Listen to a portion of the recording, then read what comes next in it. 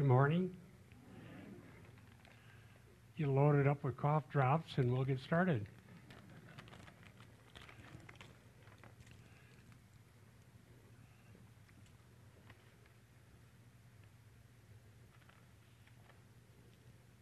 So that's our topic. Who is the liar? Let me read the text from the New American Standard Bible. Who is the liar but the one who denies that Jesus is the Christ? This is the Antichrist, the one who denies the Father and the Son. Whoever denies the Son does not have the Father. The one who confesses the Son has the Father also. Let's pray. Thank you, Lord, for giving us your Holy Spirit-inspired, inerrant word, that we may learn and understand, believe, and obey by your grace. In Jesus' name, amen. First part of verse 22. Who is the liar but the one who denies that Jesus is the Christ? So, the context, if you remember a few weeks ago, is that true Christians know the truth, and no lie is of the truth.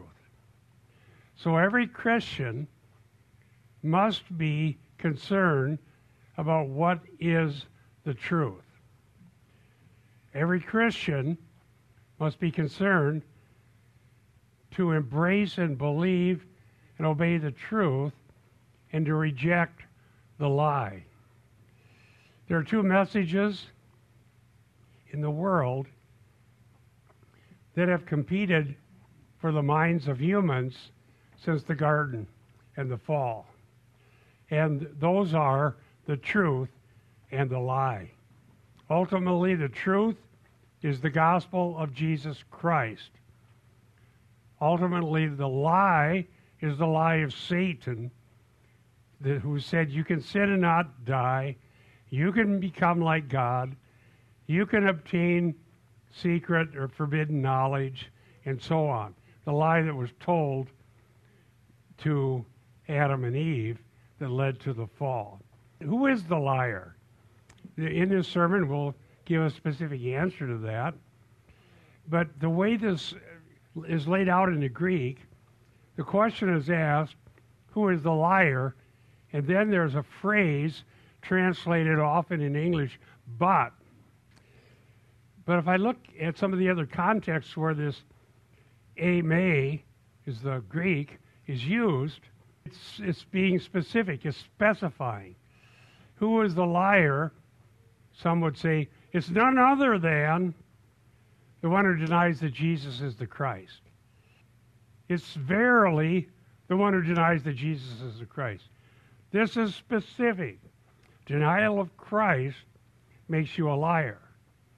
Now, in the Greek, there's another little twist here, because it's like a double negative, but here's how it works.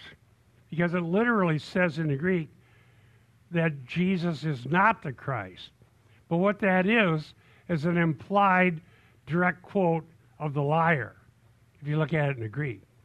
So what this means is the one who denies by saying Jesus is not the Christ. That's the liar. The one who denies saying Jesus is not the Christ. So that is the issue that was debated and fought, and John engages in the fight. Of all the biblical writers, John is certainly very, very concerned about the truth and the person of Christ, who is the truth. In John we read Jesus saying, I am the way, the truth, and the life. No one comes to the Father but by me. And we see a big fight about the truth and the lie in John chapter 8 through a lot of verses. And in that, some people claim to believe in Jesus, but when Jesus promised to set those free, who would remain in his word, they became angry and said, we've never been in bondage, so we don't need your freedom. Abraham's our father. Well, then the fight got more intense, the verbal battle, and Jesus eventually accused them of being of their father, the devil, who is the liar and the father of the lie. And they accused Jesus of having a devil, and eventually he says, before Abraham was, I am. Next week, I'm going to do a sermon that covers the essentials of the doctrine of Christ. Since this doctrine of Christ, according to John, is essential for salvation, we need to know what it is.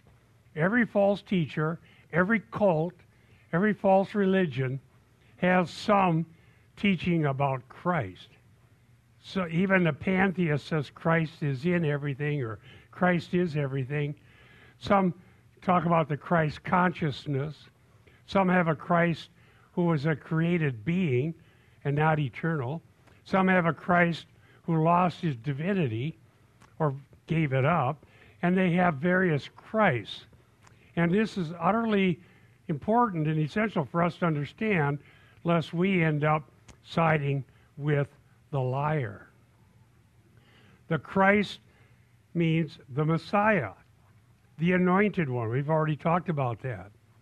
He is the anointed one promised in the Old Testament. He claimed to be and is the Jewish Messiah. He came to die for sins. Let me quote John 8:44. You can turn there if you want. I'm quoting from Lexham, the Lexham version, which was from the Logos Bible software. They have their own version. It's a pretty good one. Here's what it says, quote, Jesus saying this, you are of your father the devil. You want to do the desires of your father. The one who was a murderer from the beginning, it does not stand firm in the truth because the truth is not in him. Whenever he speaks the lie, that's a good literal translation, he speaks from his own nature because he is a liar and the father of lies, literally in the Greek. He is a liar and the father of it. The father of it. Father of what? The lie. Where did we first read about the lie? In the garden when the serpent spoke it. You will not die. You don't have to believe God. God's not unique because you can become like God and you can have knowledge and so on. So that's John 8:44. So the lie comes from the devil whose teaching is spoken by Antichrist. Now, as we've already seen in John, there are many Antichrists in the world, but the Antichrist is coming. So the liar is the one who claims to share fellowship with God, but all the while is living in darkness, lying, claiming to know God, but not willing to listen to him or believe that God has the right to speak bindingly for himself through his apostles and prophets, and that we need to obey God and believe him and come to him on his terms. Now, the term denies can also be translated disowns. You've disowned him. Turn with me to Acts 3, 13 through 15. And we'll see a case where Peter accuses his listeners of having disowned, thus denied, Christ. Acts 3:13 to 15. The God of Abraham, Isaac, and Jacob, the God of our fathers, has glorified his servant Jesus, the one whom you delivered and disowned, there's our word, in the presence of Pilate when he had decided to release him. But you disowned the holy and righteous one and asked for a murderer to be granted to you. But put to death the Prince of Life, the one whom God raised from the dead, a fact to which we are witnesses. So they knew who Jesus was. They were there when he did the miracles. They heard his claim because they used that to accuse him, tear down this temple, in 3 days I'll rebuild it. They accused him of sorcery. And he was indeed raised from the dead. He was talking about his own body. And they disowned him. We will not have this man rule over us, as it says in the parable. They thought, we have God as our Father. What do we need this person for? John is going to refute that idea in the next part of the verse. This is the Antichrist, the one who denies the Father and the Son. When they deny Christ, whether they theologically think this is the case or not, they are in fact denying the Father who sent him. Jesus made that clear. Jesus said, I and my Father are one. We'll talk about this next week. How Jesus has two natures, divine and human. How the whole Trinity shares the attributes of deity, but there are three persons. So Jesus is a separate person from the Father, but shares essential unity as God. So here it says, this is the Antichrist. Now, reading what John's already written, he's using the Antichrist a little different here. Earlier, he talked about Antichrist and Antichrist who will come. Now, this is something that was and is happening. So it's using it to specify in a way that drives home the point. The denier is the liar, and this is the Antichrist. Not the only Antichrist, but it's used to show what the liar looks like. It's not used here about the one eschatological Antichrist of 1 John 2:18. It implies a type of false teacher who so fits the category of Antichrist that a definite article is used. This reminds me of something. The Greek Bible is such a blessing to me. When I was preaching through Luke, I came to Luke 18 where there are two people praying. Remember that? And the one says, well, I fast and I pay tithes and I'm a great person. And he's so happy. And the sinner is beating on his breast and says, God be merciful to me, a sinner. Well, in the Greek, it's interesting. There's a definite article. God be merciful to me, the sinner. Now, why is that important? Well, it's used there like it is here. In other words, the man wasn't trying to say he's the only sinner that ever was, but he's feeling the weight of his own sin and his tremendous need for God's mercy. And rather than just saying, well, everybody's a sinner, so I guess I am too, whatever, but at least I fast and give away money, he's not thinking that way. He realizes he owns it. God be merciful to me, the sinner. Like the old song, it's me, oh Lord, standing in the need of prayer. I'm the sinner who went away justified, the one who confessed. So the Antichrist is someone who so forcefully denies Christ that he gets a definite article here. It's so important that we believe the truth about Jesus Christ. Now, there are some people, especially in the Gospel of John, who said they believed in Jesus, but they wouldn't serve him. That was in John 8. There are others who say, well, I believe in God, but we don't want this Jesus. So they want to have the Father without the Son. Now, this comes up in several contexts. Let me read John 12:52 and 53. John 5:24 says, he who hears my word and believes him who sent me has eternal life. It does not come into judgment, but pass out of death into life. Now, John 12:42 and 43 says, nevertheless, many, even of the rulers, believed in him, but because of the Pharisees, they were not confessing him, for fear that they would be put out of the synagogue. Now why? For they loved the approval of men rather than the approval of God. So then the question comes home to us. Whose approval is important to us? Do we love the approval of men, or do we love the approval of God? That's the point. False teachers deny the uniqueness of Christ to promote themselves. Now, we just put up a video about this on YouTube. CIC has a YouTube channel, and a video just went up. I had to watch it so I could write a teaser for it.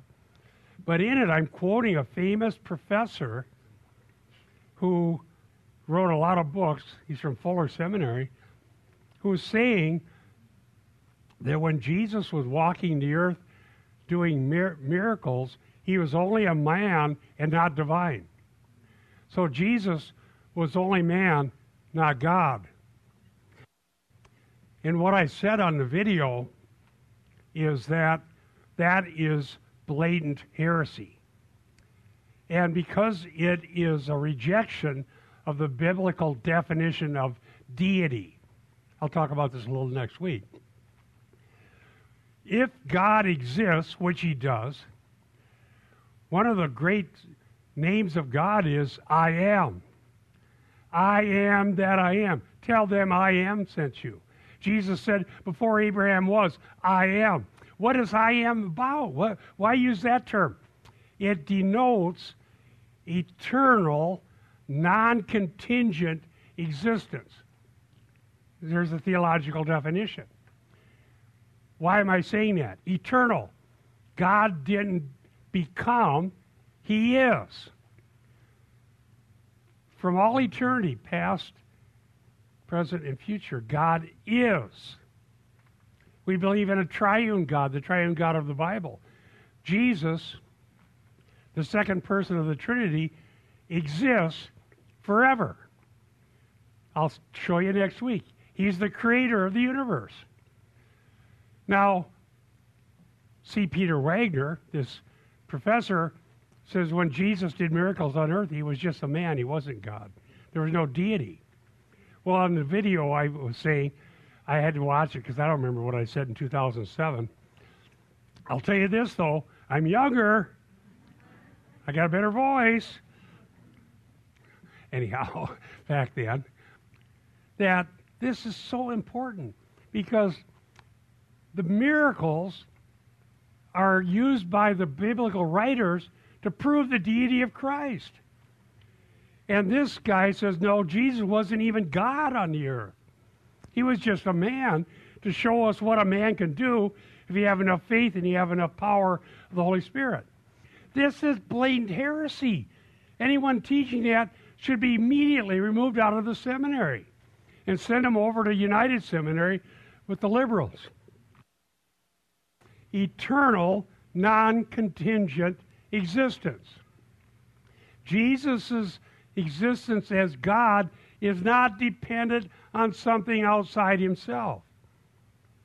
It's not gained. It's not lost. It is. I am. He who comes to God must believe that he is. So there's an article that I think we have a copy or two out there by another guy where I critique a guy when heaven invades earth, issue 124, are saying Jesus lost his divinity. I've been telling pastors for decades, that's a heresy, that's a heresy, that's a heresy. Oh no, we need to be encouraged to know Jesus had no special power or ability. We can do anything Jesus did. We just have to have enough faith. Well, I suppose we could predict our own resurrection from the dead and send out people to tell everybody that we're the Christ. That's the denier. That's the Antichrist. Saints, we have Antichrist on Christian TV. And we need to know that. Well, listen to them. In Jesus' earthly ministry, they thought, we're just going to get rid of you. We still have God as our Father. Well, let's look at that idea. 1 John 2:23a. Whoever denies the Son does not have the Father. Sorry, it doesn't work. You cannot deny Christ and have a valid relationship with God as Father. This too gets abused by people who should know better. When I was first in the ministry, there was a fellow who went around claiming he had this ministry of the Father's love. And he took psychological categories, saying people can't really love God because they have bad fathers on earth. So you need a man on the earth to mediate to you true fatherhood, so that when you get this, you'll know that God loves you, and then you can come to God, and you know God is Father. But what does Jesus say? And I said that even back then when that came up, and I was part of the group, I said, no. Jesus said, no one comes to the Father but by me. Not some man with a psychological theory. And the idea that we can't come to God unless our Father image is right. We're not asked to have a psychological state. We're asked to believe in Jesus Christ, who said, I always do the things that please the Father. You come to Jesus, you do come to the Father. When you have Christ, you have life. When you have Christ, you do have the Father. And if you're going to deny Christ and say, we have the fatherhood of God, Christian denomination, you don't, because you denied Christ. There was a blind man healed in John chapter 9. In John 9:22, it says, his parents said this because they were afraid of the Jews. For the Jews had already agreed that if anyone confessed him to be Christ, he was to be put out of the synagogue. Can you imagine that? Religious leaders saying, if you believe in the Jewish Messiah, we don't want you here. We don't want you studying Tanakh. We don't want you participating. You're out. We have God as our Father. We don't need the Christ. John says, you deny the Son, you don't have the Father. Talk all you want, have your religion all you want, make all the claims you want. The reality is, you do not have the Father. But they wanted to kill him. John 8:42, Jesus said to them, if God were your Father, you would love me.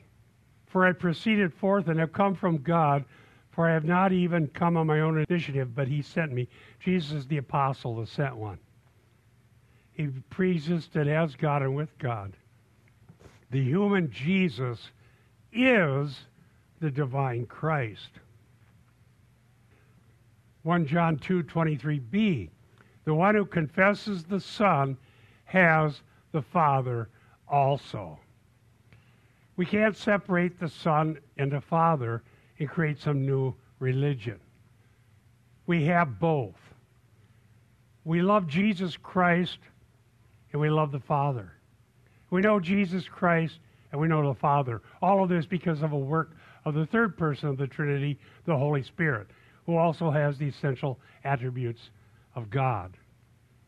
To not confess is going to be a test as well. Confesses here is present participle, the confessing one. The confessing one has the Father.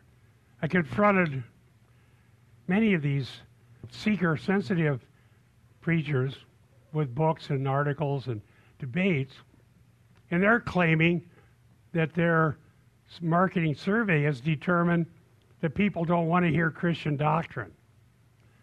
And you know how they do that? They get a focus group, literally, and they say, if you were to go to church, what would you want?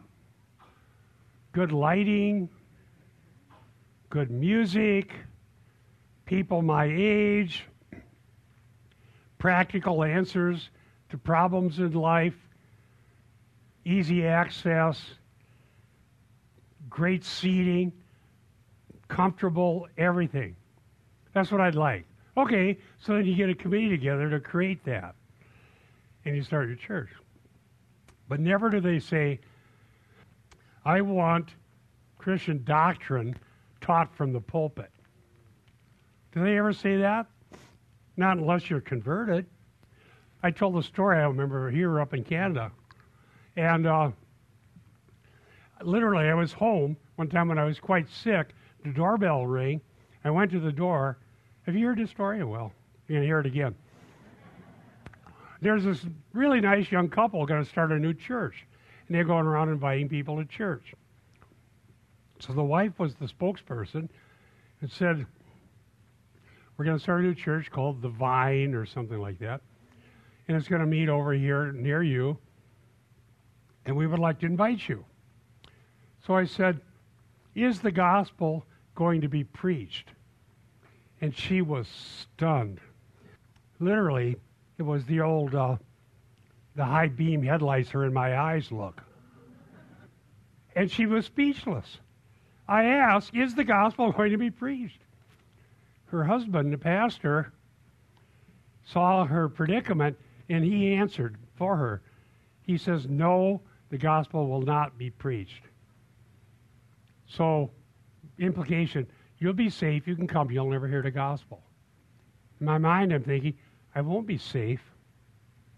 I'll be in eternal danger. I might go there and feel good and be happy and think I'm okay when I'm not. The gospel will not be preached, the promise from the preacher. Let us reverse that. We promise you that the gospel will be preached. And we confess that. And we're willing to confess Christ because we must. Jesus Christ died for our sins. He loves us. He gave himself for us. He ever lives to make intercession for us. He's the high priest. He's the prophet. He's the king. He's the exalted one. Why would I do anything less than confess him? The word here, to have the Father, echo, the Greek, the Father, it must include, if we're going to say we have the Father, confessing Christ. John states the truth in both negative and positive terms. Confessing and denying are antithetical. If you want logic, this is called a biconditional. And the way when you state something every possible way, you create in logic what they call a biconditional. And here's how you say that. You have the Son if and only if you have the Father. You have the Father if and only if you have the Son. It works both ways. That's a biconditional. That's why you can say it both ways. In other words, if you fail to confess, you're denying. You can't be neutral. I confronted the head of staff of one of these top secret churches. And I said, why didn't your pastor confess Christ? They accused him of being a Christian. He might as well be one and confess. You know what the answer was? Well, he's never been afraid to talk about Christ. Wrong answer. I didn't accuse him of being afraid. I accused him of not doing it. He's got all kinds of courage in his file cabinet. Oh, the doctrine of Christ. Here it is. Oh, okay, you're Orthodox. Now I'm going to preach something else. What did Paul say? Preach Christ. Preach Christ. Isn't he worth preaching? Amen. Here's some applications. Having a true doctrine of Christ is practical. You know, the focus group, they always say that. We want something practical. We want something practical. Here's how you do this, and here's how you do that. Let me just make a quick application to this first point here, and then we'll go on to to the rest of this. I mentioned this story up in Canada. It came back to me for some reason. I was golfing with a good friend of mine back in the 90s. And at the time, I was assigned the duty of teaching the high school students. So my buddy that I was golfing with had some daughters in my class. And he said, I'm not happy with what you're teaching my daughters. And I said, well, I'm teaching from Genesis how to have a Christian worldview. What do you think I should teach? He said, I want you to teach about dating. But see, at the moment, it seemed like that was pertinent because his daughters were dating type age, and he didn't know what, as a Christian father, to teach his daughters about dating. So he wanted me to do it. I said, no, I don't think I want to teach dating in the church. I'm not even sure about how that works. I'm going to teach Genesis. I know that. All right, so time goes on. I told him why. I want your daughters to have a Christian worldview so when they go to college, somebody doesn't take away their faith by lying. And I was actually comparing the creation in Genesis with the Babylonian creation epic and show how different they are. Fast forward. 3 years later, I'm back golfing with my buddy again. And he said something out of the blue that shocked me. He said, thank you for not listening to me. Ever heard that? That's an odd one. Thank you for not listening to me. I said, well, why would you say that? He said, well, my daughters went off to this liberal arts college, and the professor was saying that Genesis was borrowed from the Babylonians. And my daughters had read Genesis and the Babylonians. She said they were able to say, no, we know. And they went and told her dad, Bob told us about this and warned us, and we were ready for it. So later, he says, thank you for teaching Genesis and not dating. See, we think, oh, if we can just solve our problems now, everything will be okay. But dear ones, our biggest problem is thinking like Christians. If we're not trained in the whole counsel of God, we won't think like Christians. And when we make decisions, they'll be bad ones. In regard to eternal things, we'll think like the world.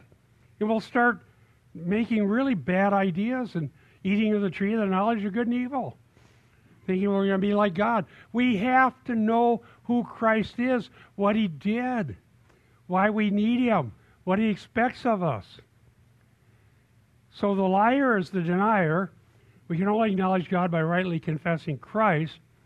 And silence about Christ is failure to confess.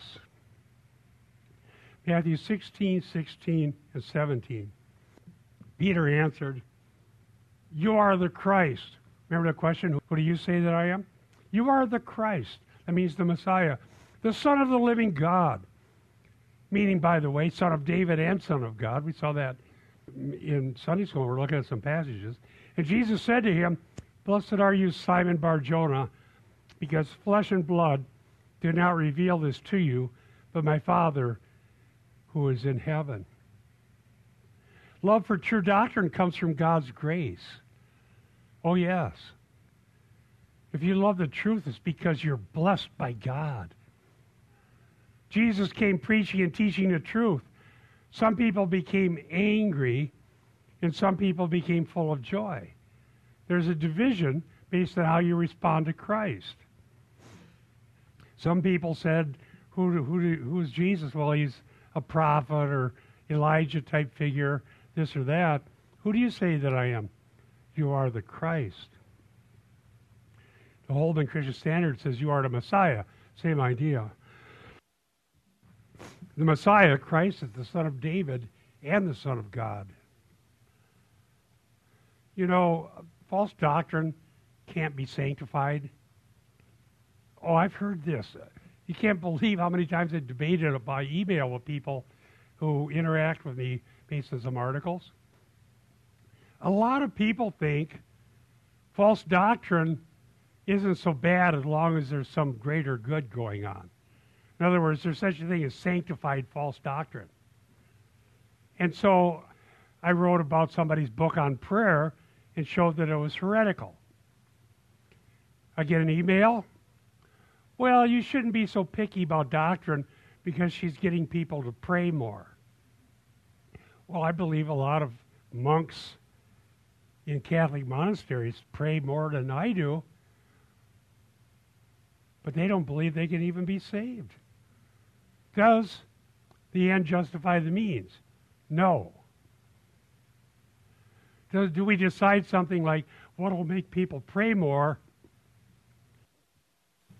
and then teach whatever causes that result? No. No, we can't do that. The end, ultimately, is to be glorified by the Son and glorify Him in heaven forever. To know Him, to love Him, and to know the truth and to be set free. No lies of the truth. You cannot sanctify false doctrines. God reveals truth to babes. How so? These ones, like Peter, weren't the trained theologians. They weren't the religious elite. They weren't the ones sitting in the place of power. They were like infants in the sense of having no status with their religious establishment. But when Peter said, "You are the Christ, the Son of the living God," that was a work of grace. God did that. And He knew. You're blessed. You didn't make yourself smarter and figure it out. God blessed you, and you know this. So we need to have a robust doctrine of Christ. Now, I'd have a really bad sermon if I entitled it, "Who is the Liar?" and never answered that question. Right? So here's the answer. The liar is the denier. It rhymes. John 8, 53 to 55. Surely you are not greater than our father Abraham, who died. Remember the debate I was talking to you about. The prophets died too. Whom do you make yourself out to be? They said to Jesus. Jesus answered, if I glorify myself, my glory is nothing. It is my Father who glorifies me, out of whom you say He is our God. And yet you do not come to know Him, but I know Him. And if I said that I do not know Him, I will be a liar like you. But I do know Him and keep His word. I know Him and I keep His word.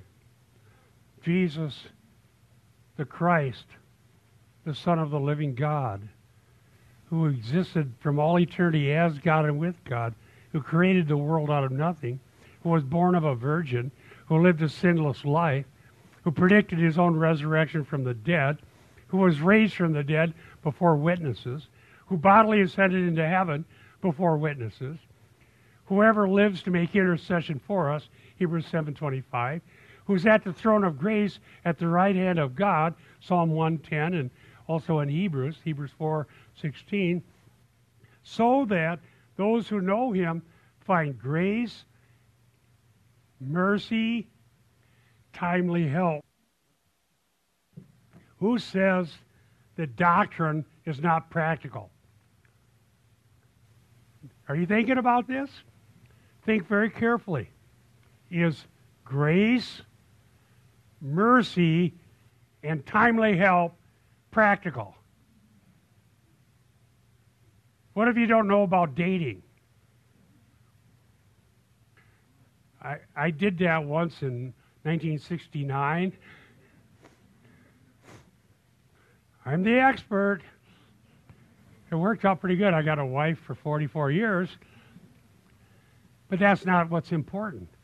What's important is that I end up with a wife who knows Christ in a family of God that truly loves us. The liar is the denier. We can't just be quiet about it. We can't say, well, we don't want to talk about this. People aren't interested in it. We need to preach Christ and confess Christ, and that we're willing to is a gift from God. We're not morally superior to anybody. As sinners, but we're saved by grace. I'm not saying our life isn't different. It is, but only because of God's grace. God didn't choose the things that are, He chose the things that are not.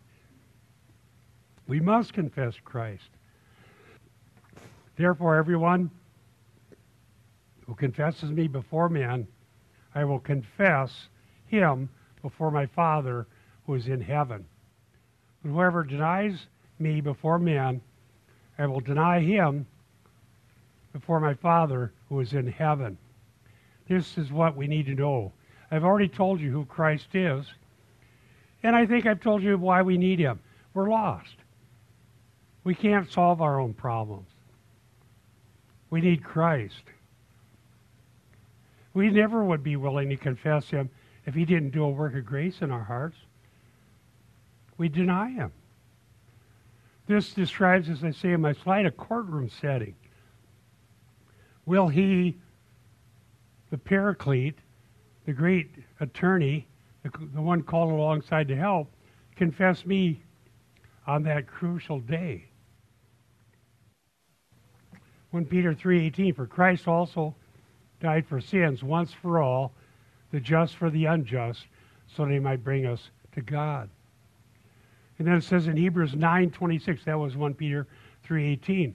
Let me quote Hebrews 9:26. For then he would have to have suffered repeatedly since the foundation of the world. But as it is, he has appeared once for all at the end of the ages to put away sin by the sacrifice of himself. Hebrews 9:26. He's not like the high priest who had to go back with the blood of animals year by year. He died for sins once for all. Somebody said, and they're not wrong, all the world religions teach do. Do, and then maybe you'll be okay, but we're not sure. What does the gospel say? Done. Done. He did it all. It's done. It's done. We said this over and over at that wonderful conference in Canada. It's not what we do for God, it's what he does for us. Who's the sinner? God be merciful to me, the sinner. I've already told you about Christ. Have you believed on him? Today, repent and believe the gospel. What does that mean? Turn from trusting self, trusting religion, trusting man, trusting human wisdom, trusting power, trusting money, trusting status, trusting the honor the world has to offer. Turn from all of that and trust Christ. Hallelujah. The only honor that we'll ever need is that one day he'll confess us before the Father. What the world says about us really doesn't matter. Come to Christ and be saved. What happens here is only for a short time. Last slide. 1 John 4:2-3. A little preview. I like reviews and previews. This is where we're going later in John, or 1 John. By this you know the Spirit of God. Every spirit that confesses that Jesus Christ has come into flesh is from God. Every spirit that does not confess Jesus is not from God. This is the spirit of the Antichrist, of the Antichrist, of which you have heard that it is coming and is now already in the world. See, discerning of spirits doesn't imply seeing spirits. Boy, I just got an email about that yesterday. And I try to help these people. They're adamant. Oh, no. There's this spirit, that spirit, and the other spirit, and there's this altar who controls the spirits, and I need somebody to get in there and get these things out. I said, come to Christ. Well, I already did. That didn't do any good. Oh, Christ didn't do any good. Now what am I going to do? Where should we go? Only you have the words of life. Discerning of spirits doesn't mean floating in the spirit world and seeing things, because we're not equipped for that. We'll get beat up every time. It's listening to who's confessing Christ. If it's the Holy Spirit motivating a preacher, the preacher will confess Christ. The true doctrine of Christ is our test of spirits. We have to know doctrine. Next week I'll teach doctrine. So be forewarned. We're going to teach the doctrine of Christ. And you know spirits by knowing the doctrine of Christ. That's something we can know. That's something we can understand. That's something we can discern. God isn't going to send us into the domain of the spirits to try to muddle our way through that. I tell people this: those spirits have been in their world for thousands of years. They know their way around. They see us. We can't see them. They're liars. They're deceivers. And they'll do everything they can to keep you from Christ. Is that where you want to go? Well, I need somebody who has experience in that, discerning demons. Well, here's the experience. Do they confess Christ? If not, it's not from God. See, it's the mercy of God that we were rescued, transferred, redeemed, and forgiven. Rescued from the domain of darkness, transferred into the kingdom of His beloved sons. Our sins are forgiven. The blood of Jesus bought us back from Satan, sin, and death, and brought us into the kingdom of God. He gave us a relationship with the triune God of the Bible and gave us eternal life. That's what God does. But what are the demons doing? Lying, deceiving, not confessing Christ. There it is. All teaching that claims to have a spiritual source and be about how to have a true religion and how to please God must be discerned in this way. Romans 10:9, if you confess with your mouth Jesus as Lord, and believe in your heart that God raised Him from the dead, you will be saved. And I also want to close by saying this.